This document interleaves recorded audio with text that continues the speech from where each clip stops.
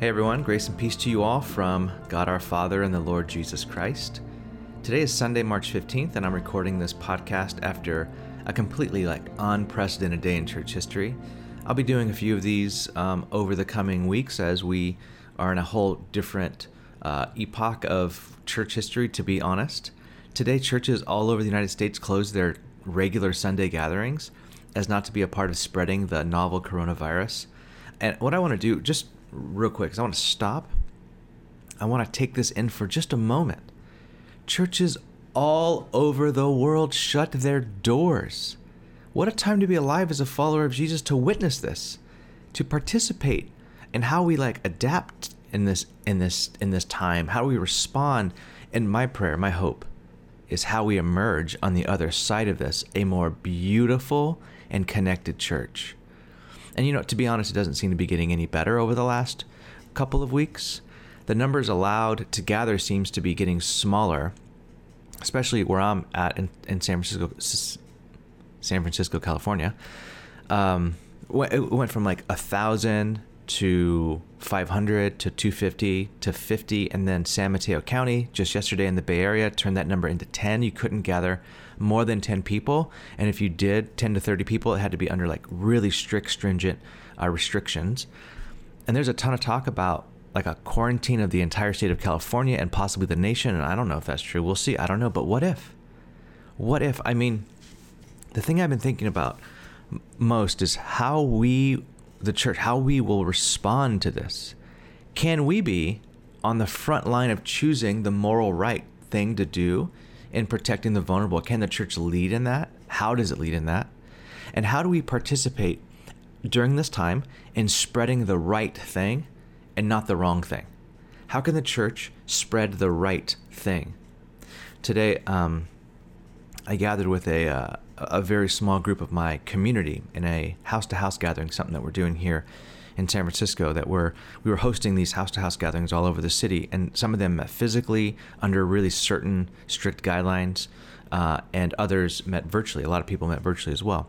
And what I asked everyone to do was to meditate on Acts chapter 4 and come with an encouragement, something God spoke to them, something they learned from this text. Now, side note, it was simple and amazing. It wasn't as polished. The gathering this morning wasn't as polished and as produced as many of our worship gatherings, but it was profound. And the profundity lied in the fact that everyone had to contribute something. You couldn't just be passive. I think church today, you could be maybe a little too passive. You can just show up and everything's done for you. What I loved about this disruption in our normal gatherings is that you couldn't opt to do that. You had to show up with something. You had to show up with a small lunch that Jesus could multiply. And it was really, really beautiful. So back to our gathering. This is what happened. We went around a circle. How did Acts chapter 4 speak to you? What did you learn? What did the Spirit reveal? That sort of thing. And my wife said this. She said, what stuck out to me was verse 17. Now, a little background so you know what's going on here.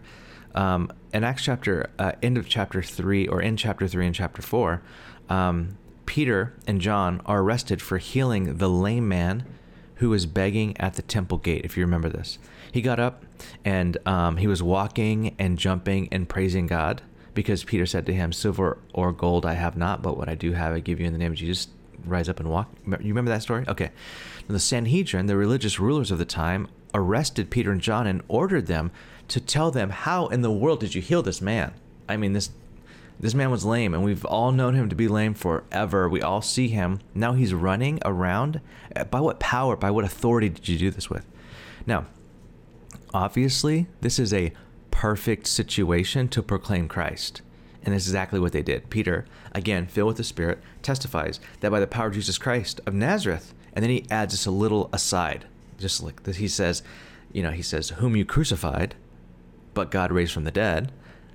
By the name of Jesus of Nazareth, this man stands before you today, healed.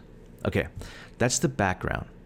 Now, the Sanhedrin starts to talk amongst each other what they should do, and this is what they said, verse 17. But to stop this thing from spreading any further among the people, we must warn them to speak no longer to anyone in this name. And so my wife says, There it is right there. This is what stuck out to me. Spreading. It feels like it's always about spreading. They saw the gospel of Jesus like a virus they wanted to stop from spreading. And I can't help but think of what we're living under, how we're all afraid of spreading this virus. But what they're talking about in Acts is they think the gospel is a virus, but it's not a virus. The gospel is the cure. It's the thing that we should be spreading because it's the good news. I mean, this was like, I was like, preach, come on. It was so good. And I was really proud of her, and she needs to teach on a Sunday. Anyway, so I was like, it's really good. I'm stealing that. I'm going to preach it. So I just did. Here's the thing. The gospel is the thing that must spread during this time. The question is, how do we do that? I hope that the church doesn't just fall asleep during this season and just Netflix or binge on Disney Plus or whatever streaming platform you have that's like wired onto your TV. Let's spread right now. Let's use this time to spread good news. See, the illusion of security, the image of health and wealth and progress can come to a standstill in a matter of hours, of days. I think about that, the rock that floats in the movie Parasite. Spoiler alert. If you've seen it, you know what I'm talking about. That rock is an illusion of security, wealth, money, beauty. It's all an illusion. It's not a true rock. It floats. It's false. It's fake. In moments like this right now, our rocks float. The things that we place all of our hope in, sometimes our job, our security, it's not as solid. It's not as anchoring as we thought it was. During this time, I think what we all can do is realize that the only true foundation on which to build a life is the one that Jesus said is him and his teachings. He's the only rock. And I think that's good news. That's what needs to be spreading right now. Which brings me back to Acts.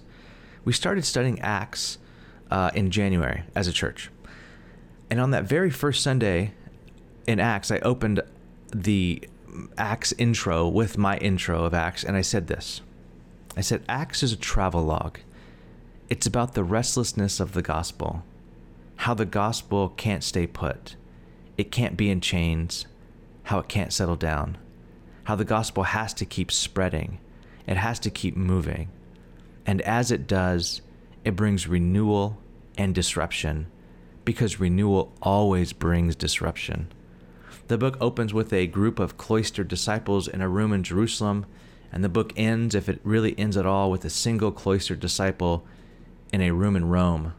But the gospel cannot be stopped, because it has spread, just like Jesus commanded, from Jerusalem to Judea and Samaria, and then to the ends of the earth.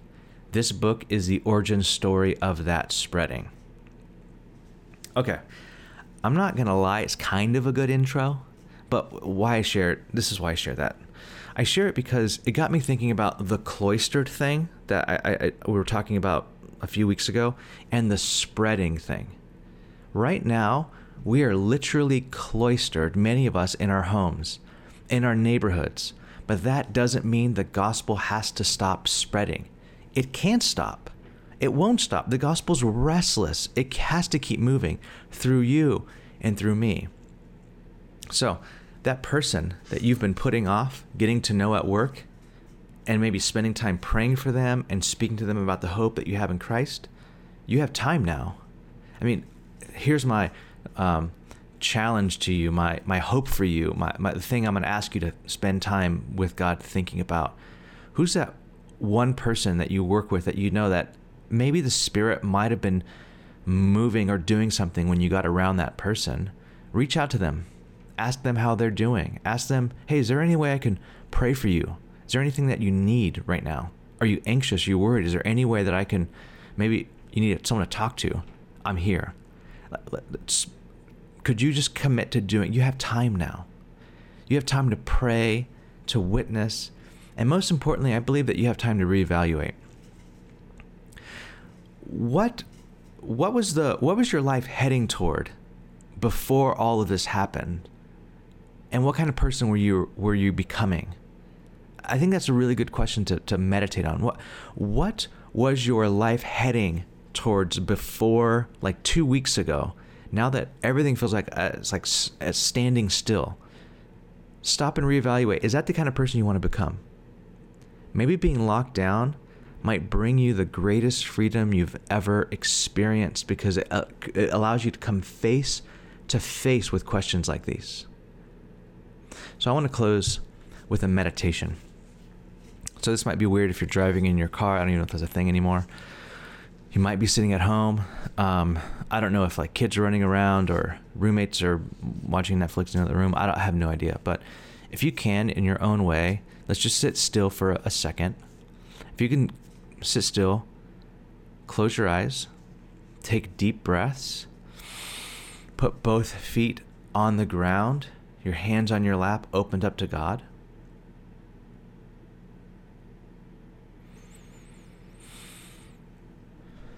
I want you to think about God's perfect creation. Whatever comes to mind right now when you think of that. Keep breathing.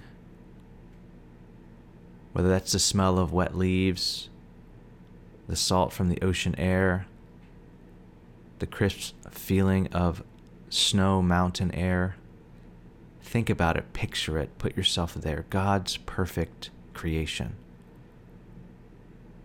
With every picture of God's perfect creation that comes to mind, under your breath, just say, thank you, God, for, and whatever comes to your mind about God's perfect creation, just thank God for that.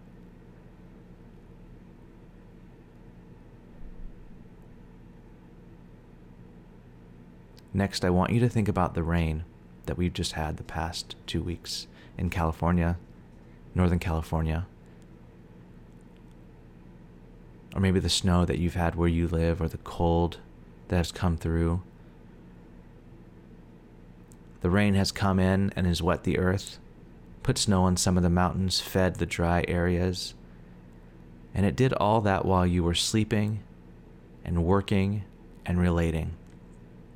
You did nothing to bring that rain, and you did nothing to make it leave. Keep breathing. Think about the new buds that are starting to bloom on trees and plants, especially here and around California. They start budding, beautiful green little buds that will turn into flowers or leaves. And they started doing that all while you were sleeping and eating and worrying and planning.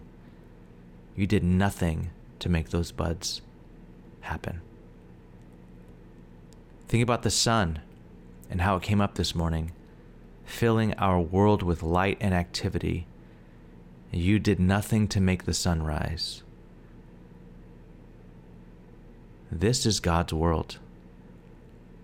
The Trinity, Father, Son, and Spirit, are its creator, savior, and sustaining superintendent, and humanity remains God's project. I'm going to say that again. I want you to breathe in and breathe out. The Trinity, Father, Son, and Spirit, are its creator, savior, and sustaining superintendent, and humanity remains God's project. I want you to breathe in. I want you to breathe in. I want you to say to yourself, this is God's world. Breathe out and say, humanity remains God's project.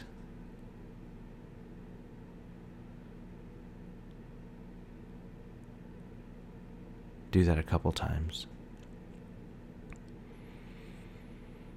This is God's world. Humanity remains God's project. Amen. Grace and peace to you all. We'll be having a few more of these in the coming days and weeks as our world feels like it's kind of turning upside down. And I believe this is a wonderful opportunity for God to renew us and to renew the earth.